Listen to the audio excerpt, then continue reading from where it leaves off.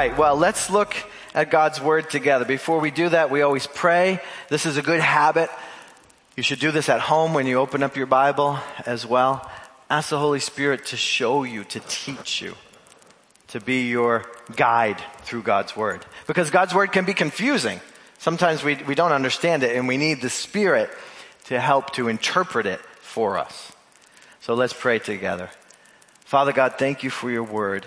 Thank you that it is here for us, that you have kept it all these years so that we can look into it, that we have it in our own language, that we can try to understand these concepts and these teachings. But no matter how smart we might be or how difficult it might be, Lord, we always need your Spirit to teach us. Jesus promised that he was going to send his Spirit to remind us of everything that you said. And so, Lord, this morning, speak to our hearts by your Spirit. Teach us by your word. Help us to be changed because of it. We ask this in your holy name. Amen. Amen. We are studying the book of Acts. We have yet to make it out of chapter 2. So this could be a long study.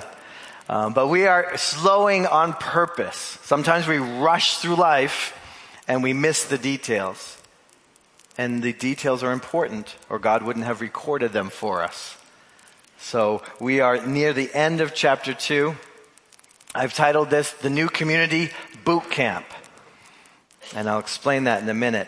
This is Memorial Day weekend. This is the weekend that we remember all those who have served in the military, who have given their lives to bring freedom, to bring safety, to bring democracy into the world, to help us as a nation. And so we do acknowledge them. We thank them for the freedom that we have even to be here today, to come together. And we look back and we remember the wars and the terrible things that people had to go through to get to where we are today. We want to be grateful for the things that people have worked hard for and sacrificed for to give us. So on Memorial Day, we think about those people. People visit the graves. Sometimes there's parades and there's military bands and things like that. We know that those people, they served in whether it's Army, Navy, Air Force, Marines, or whatever, they served in a unit, in a group of people who were organized in such a way that they were trained soldiers. They didn't just show up the day of the battle. They went to boot camp. They went to training, because training is important. And as Christians, training is also equally important for us to understand how to live as Christ wants us to live. Our old behaviors, our old thoughts, the way we were brought up in the world, don't help us. Those things are passing away, and we are becoming new in Christ. We're being changed by the Holy Spirit. He's sanctifying us. He's helping us. He's helping us to grow and to become more holy as we follow him, as we read his word, as we meditate on what he has said and think about how it applies to our lives. Then we begin to think differently, and we begin to have new behaviors that help us. And the Holy Spirit helps us all along the way. He prepares us for service, just as boot camp prepares the soldiers to serve in the military. The Holy Spirit prepares us to serve the Lord and to serve one another. So during this time, this boot camp, relationships develop. Sometimes people who served in the military together are like brothers and sisters for life. Even though they may have left the military and gone on to do other jobs and other things in other parts of the world, they're still brothers or sisters.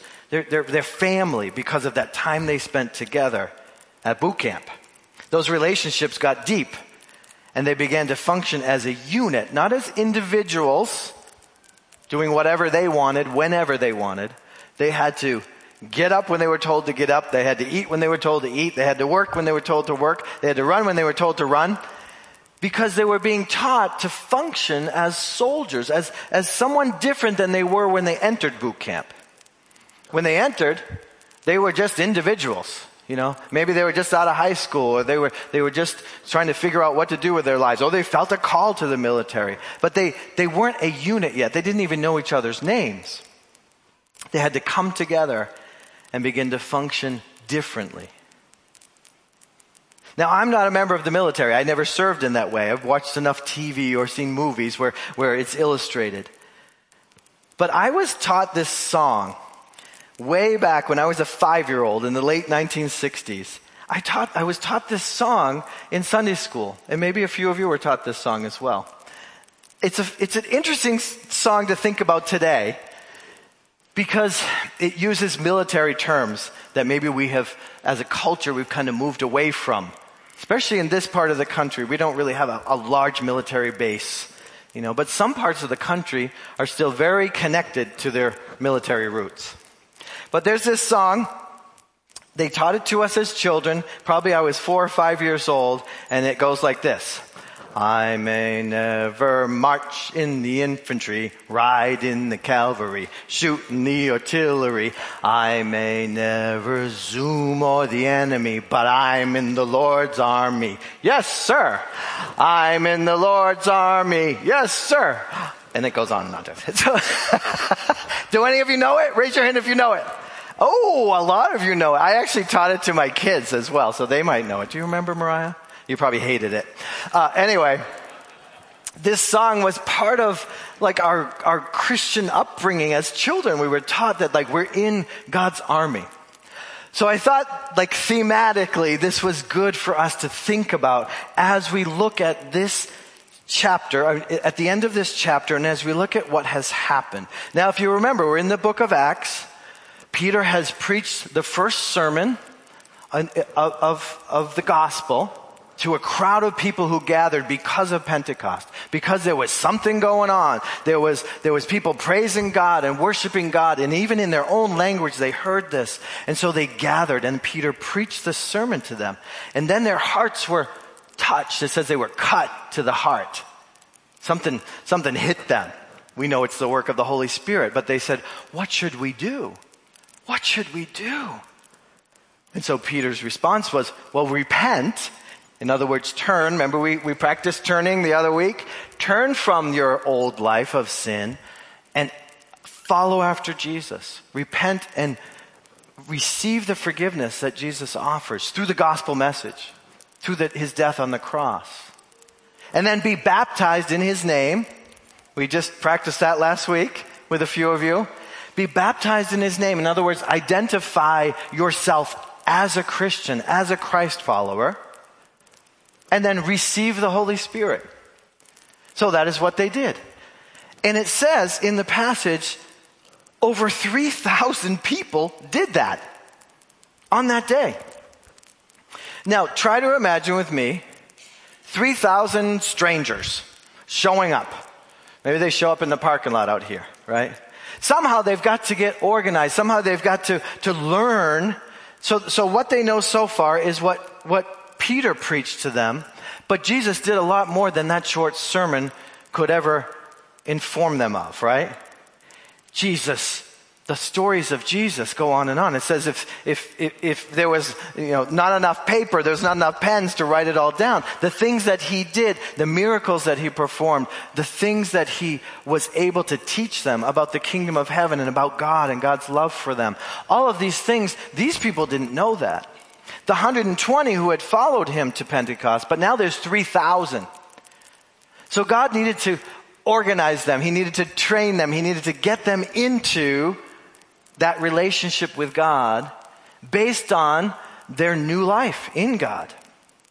And so as we think about these verses, we'll start in verse 41. If you look at Acts chapter 2, hopefully you've had time to get to it. Acts chapter 2, starting in verse 41.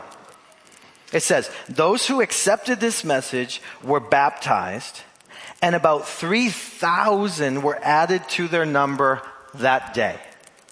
In one day, the size of their group went sky high, right? 3,000 people. So, we start in verse 42. The believers who accepted the gospel of Jesus and were baptized in his name, now they did something. It says this word devoted. They devoted themselves. We're going to look at this because being devoted to something means being focused on that particular thing almost exclusively. And we're going to see that in these few verses. They went into boot camp. They left their old life behind and they devoted themselves to this process that God brought about by the power of His Spirit in His church. Go back to that slide that we just had there. When you are devoted to something, when you're devoted to a cause, you work to achieve those goals. You're willing to invest your time, invest your energy in those goals. This is the dictionary definition of the word devoted. When you're devoted to a person, you place their needs above your own. So the word devoted isn't like a fluffy little word. It's a serious word. It's a word that involves working for something and putting your own needs aside and remembering the needs of the group or the needs of the person leading the group. This is what's taking place. It says they devoted themselves, in the next verse, they devoted themselves to the apostles' teachings and to the fellowship, to the breaking of bread and to prayer. Now, first of all, let's remember, these people they hadn't followed Jesus. They weren't around when He was going, through the land and teaching and doing miracles and stuff. They had to hear about all that. They had to be told about that. That's what the apostles' teaching was. They'd probably sit around and they'd say, let me tell you about this one day with Jesus. We followed Him to Samaria.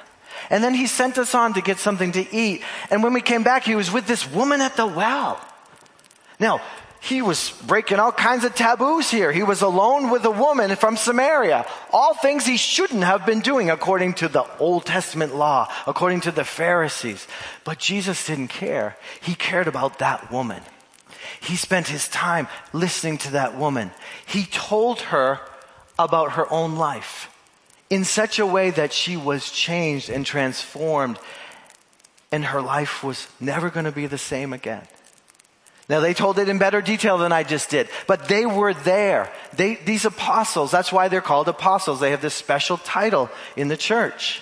They're not just disciples. Those are followers.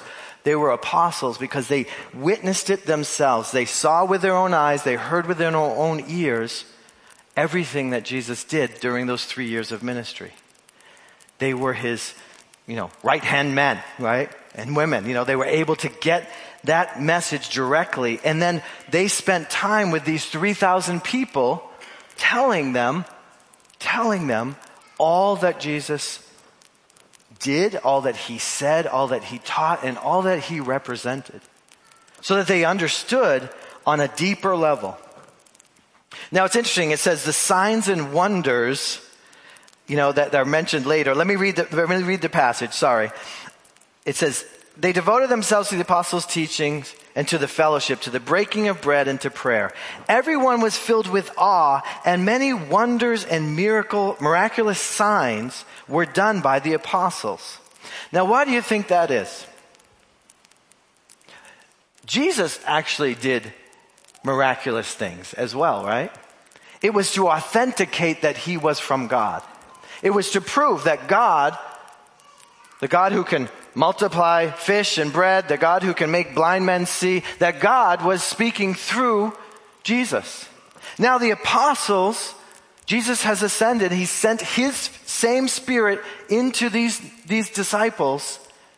They also are representing God, and it needs to be authenticated. It needs to be proven. And so these signs and wonders are happening as the apostles are teaching about miracles. Miracles are happening. Although we're not told exactly what kind of miracles they are, but they must have included healing. Because look at chapter 3. You're still on the same page, I think. Chapter 3, verse 7. Chapter 3, verse 7, taking Him by the right hand. This is a miracle we'll look at in a couple of weeks. Taking him by the right hand, He helped him up, and instantly the man's feet and ankles were strong. He jumped to his feet and he began to walk. This was a crippled man that Peter comes upon on his way. So we know that these signs and wonders that are mentioned here in this summary here at the end of chapter 2, they must have included healing. Just as with Jesus, these miracles, they prove the reality and the authenticity of the kingdom of God. Miracles point to the fulfillment of all the kingdom promises.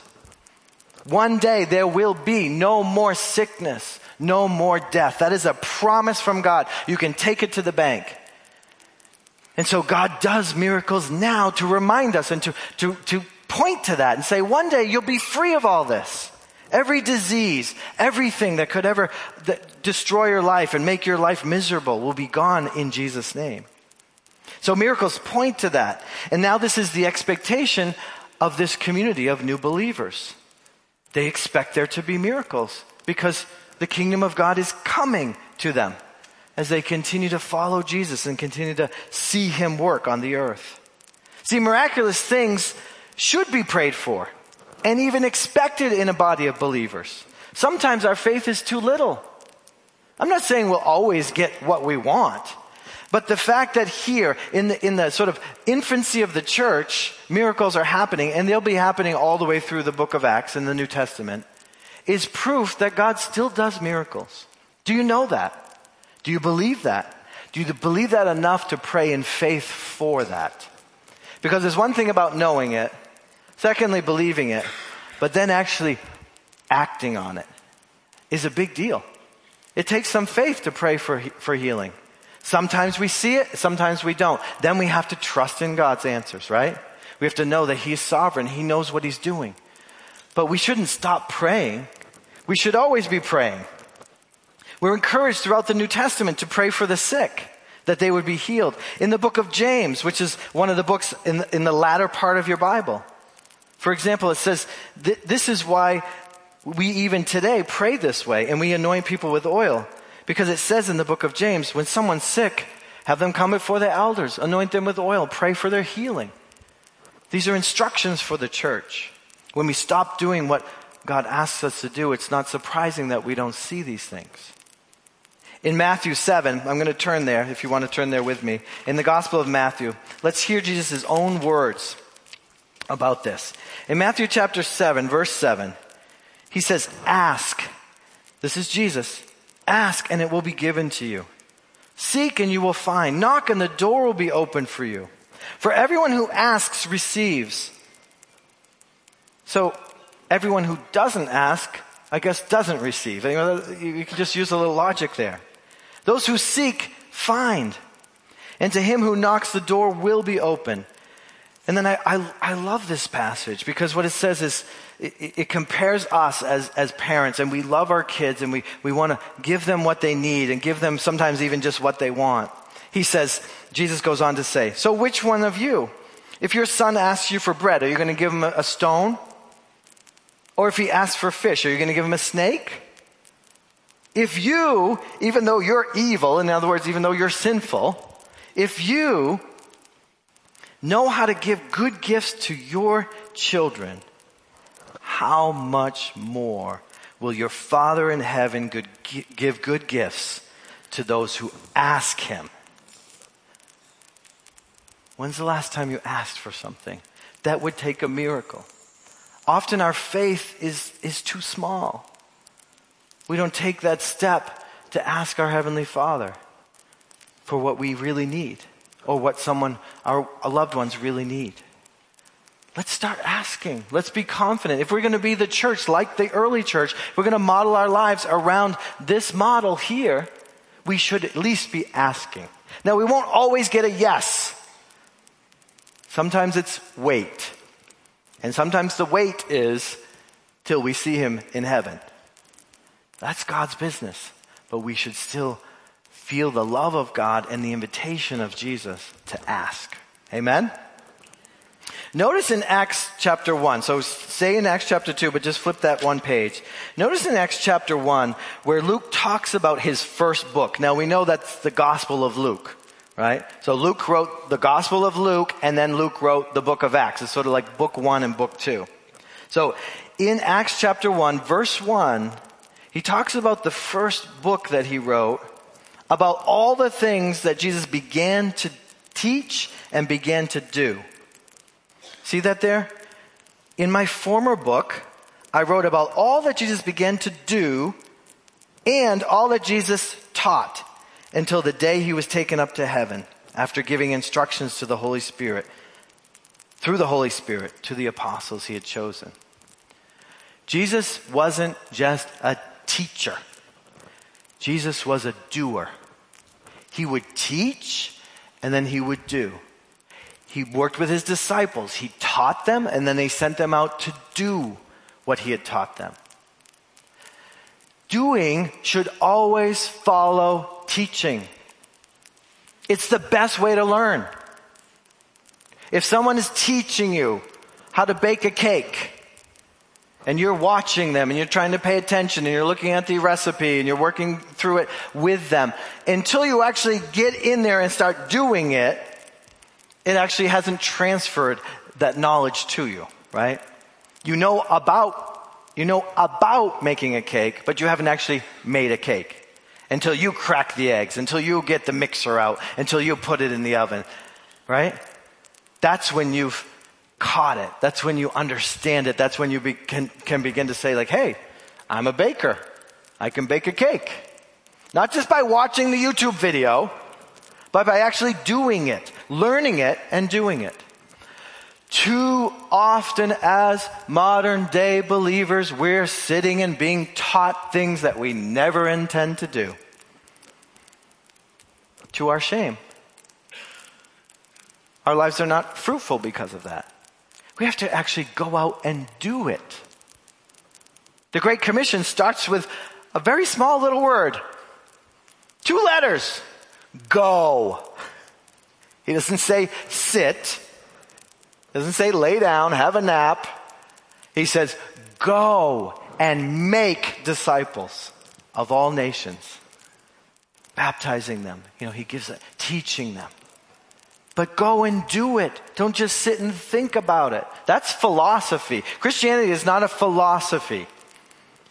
Christianity is a life and a lifestyle. Okay? Too often people make it into a philosophy. Well, I believe this and I believe that, and I'll argue with you about what I believe and what you believe and da-da-da-da. But you're not doing anything. You're not putting any of it into practice. So we should be encouraged here at the birthplace of the church, right here in the boot camp, to actually do these things. We have so much teaching that doesn't accompany our doing. We all know that we should love our neighbors. Jesus taught us to love our neighbors. But are we doing it? Only you can answer that question. I can answer for me. Are we doing it? So let's think about this as a community. When they come together, these 3,000 people, they've heard the gospel message, but now they're starting to hear more and more about what Jesus has taught the disciples and the apostles, and they're passing this on. The word that I want to go to next is this meeting together, right? So in these last verses of chapter 2, it says, everyone was in awe, and many wonderful miracles and signs were happening and being done by the apostles. And then verse 44, all the believers were together and had everything in common. This is 3,000 people. When's the last time you felt together with 3,000 people? Some of you have attended some Christian concerts recently. I have as well in Boston.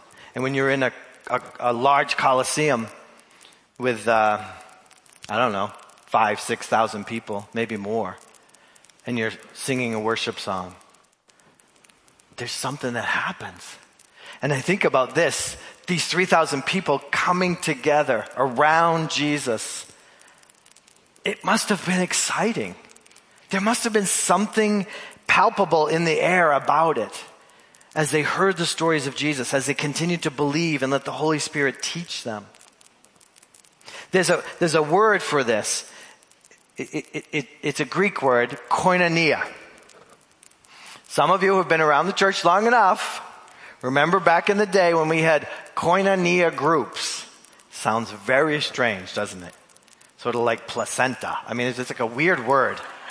Koinonia, what does that mean, right? It's a Greek word, and it means common life, sharing life together. So all those who believed in Jesus, who received the gospel message, who've been baptized now and now received the Holy Spirit, were in the same place sharing everything. Sharing everything together. I want you to think about that. The unity of this particular large group of people is demonstrated actually through their sharing of life together. It also echoes the practice of their ancient cultures, right, that they had come from. In Judaism, there was a culture around friendship. We don't have it so much here. The word friend is kind of used like the word love. Like, I love ice cream, I love my puppy, I love my wife, so friendship is sort of like softened by our culture. But in that culture, friends were defined as those who had all things in common, Aristotle said. A friend was someone who had all things in common with someone else. Those were friends. The practice is described in 2 verse 45. They were selling their property. They sold some possessions and they distributed the proceeds from those sales to anyone who was in need, it says. Now, they didn't sell everything. Everyone didn't sell every house that they owned. Everyone didn't sell but some people who had extra, I guess, or were able to do it, sold and then distributed those things to those who had less, as anyone had need. Because I want to warn you, many cults have used this to actually steal all the personal property from their cult members, right? Everything now is owned by the collective, right? It's sort of like a communist mindset, right? Unfortunately, that's not healthy. That's not good. In fact, we know that everyone didn't sell every house because the believers actually lived their life together in one another's homes. They didn't have a church building. They sometimes went to the temple for worship, but when they were having meals together, when they were sharing life together, having koinonia, they were in each other's houses. So if everyone had sold their house, they would all be on the street. So you just got to be logical and think about what's happening here. Because they were able to meet in one another's homes and share hospitality freely with each other, throughout the whole New Testament we see that, and even in the world today. So if you ever hear a leader, so-called leader of a church or a group or a spiritual movement telling everybody that all your property needs to go into the big pile in the middle and none of us are going to own anything, that's not what is happening here. What's happening here is those who could sold their summer place in the Hamptons and shared that money with those who had very little, right? They still had a house that they could live in and invite people over for, just in case you get the wrong idea. So this meeting together, this breaking of bread and eating together, it says in verse 46, was done with gladness and sincere hearts. The other word for sincere in the Greek is humble. They did this humbly together, joyfully.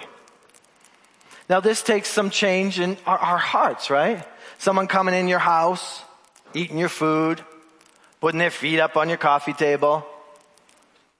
You might have to be a little humble, right? Because that's not maybe how you would be doing it, right? These are 3,000 people, so we had to divide them up into groups. I don't know how many people were showing up at your house, but say 30 people showed up at your house. Most of you would be like, what do I do? You'd be freaking out because you're overwhelmed. But this is what was happening. So somehow, humbly and with sincere and joyful hearts, they welcomed this movement of God. The Spirit was so at work in them that they were generous with their stuff.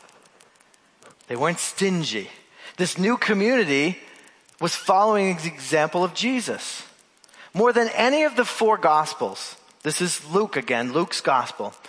The Gospel of Luke regularly describes Jesus either at a table with someone, just leaving a table with someone, or on his way to another table.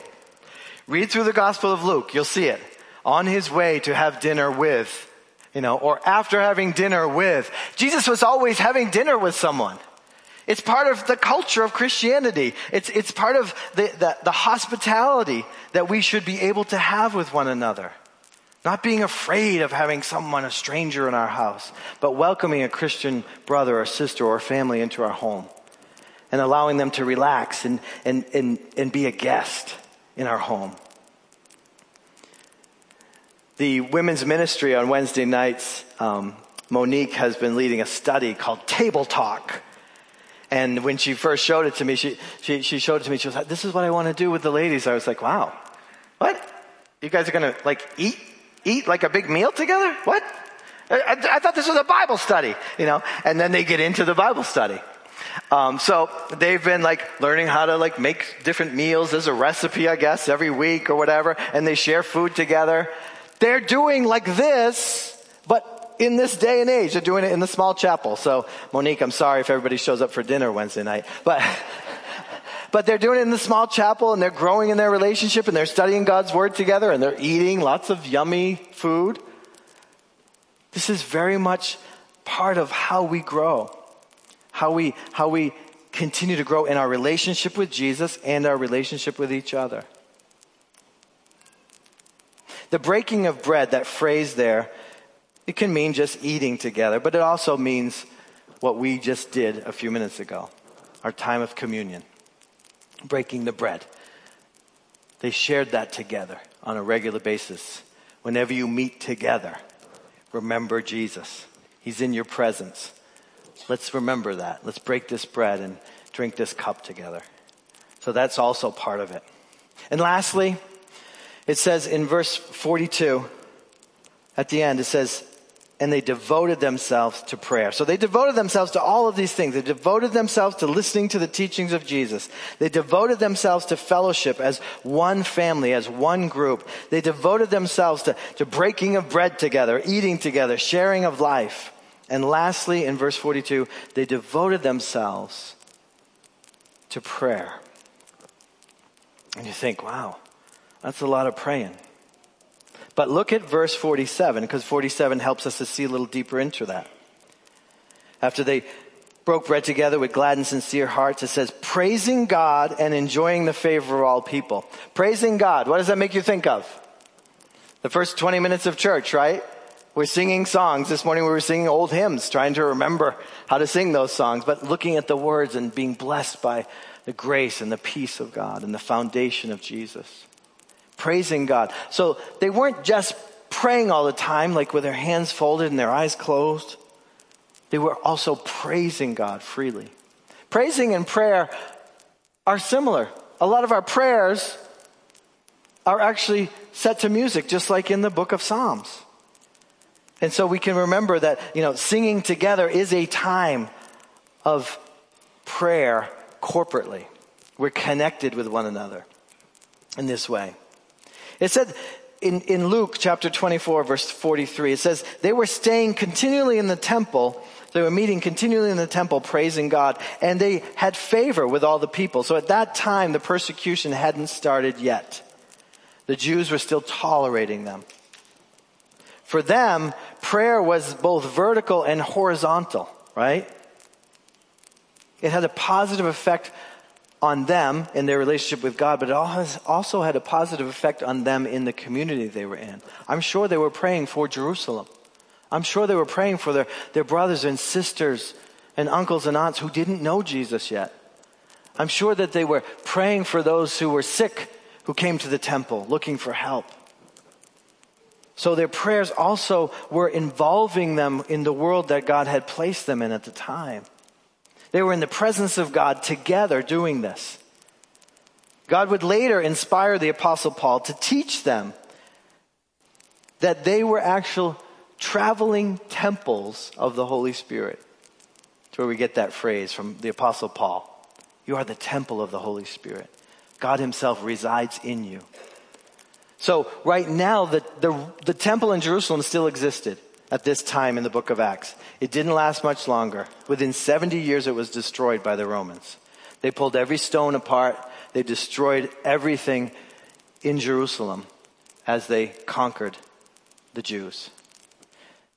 So these people needed to know that the temple of the Holy Spirit was their own lives. Was their lives when they came together in Jesus' name. Jesus was there with them. But also was their lives individually, no matter where they went. Because persecution is coming. You'll see it in the next few chapters. It shows up a little bit in chapter 6, after Stephen was stoned to death. And then in chapter 8, it shows up with a big bang. The church was scattered from this place. So this is a training time. This is a time where they're getting their roots down deep so that when the trouble starts, they have their foundation in Jesus Christ. And they know who they are and they know whose they are. And they know that God resides in them no matter where they go. Even if they're running for their lives, which is what's going to happen here soon as we read this book. What I want you to take away from this is just sort of a little evaluation of your own life and my own life. Am I devoted like these early believers? Am I devoted to prayer and to praising God with others as well as individually, right? Am I gathering together with people gladly? Not with a bad attitude. Not like, oh, I got to do that again. But joyfully gathering with other Christians. Sometimes just to have a meal and to share your life together. What's going on in your week, right? Are you doing any of that? If not, you need to. It's part of strengthening who you are in Christ. Do you have like anyone as a believer who you're sharing life with? Some of you are very individualistic. It's in your nature to sort of be isolated. But you need others. And that's important as you grow in Christ. Because things will get tough. And when things get real tough, if you don't have others to help you, you struggle. You struggle way too much, way more than you need to. Because you're not living in the environment of the church that God created here as the church is born. Are you doing any of the teachings that you're hearing? Or are you just hearing more teachings? Some of you, I don't know how you do it, but you're listening to like 100 sermons a week. You listen to it on the way to work. You listen to it on the way home from work. You listen to them when you can't fall asleep at night. You're listening to, and I think, wow, if they were doing everything they were hearing, they'd be giants, in the Christian faith. So sometimes I think we might be just listening to more sermons and our lives are not really taking off as they should be. So let's examine ourselves. It's not a bad practice to examine yourself. Where am I with these 4 things? These 4 things, the teachings of Jesus, the living of life together, the praising and prayer of God, and the breaking of bread with others. Are these things a part of your Christian life? Because they are part of the church. They're supposed to be part of the church. Church isn't just coming and listening. Church is a lot deeper and richer than that. Amen?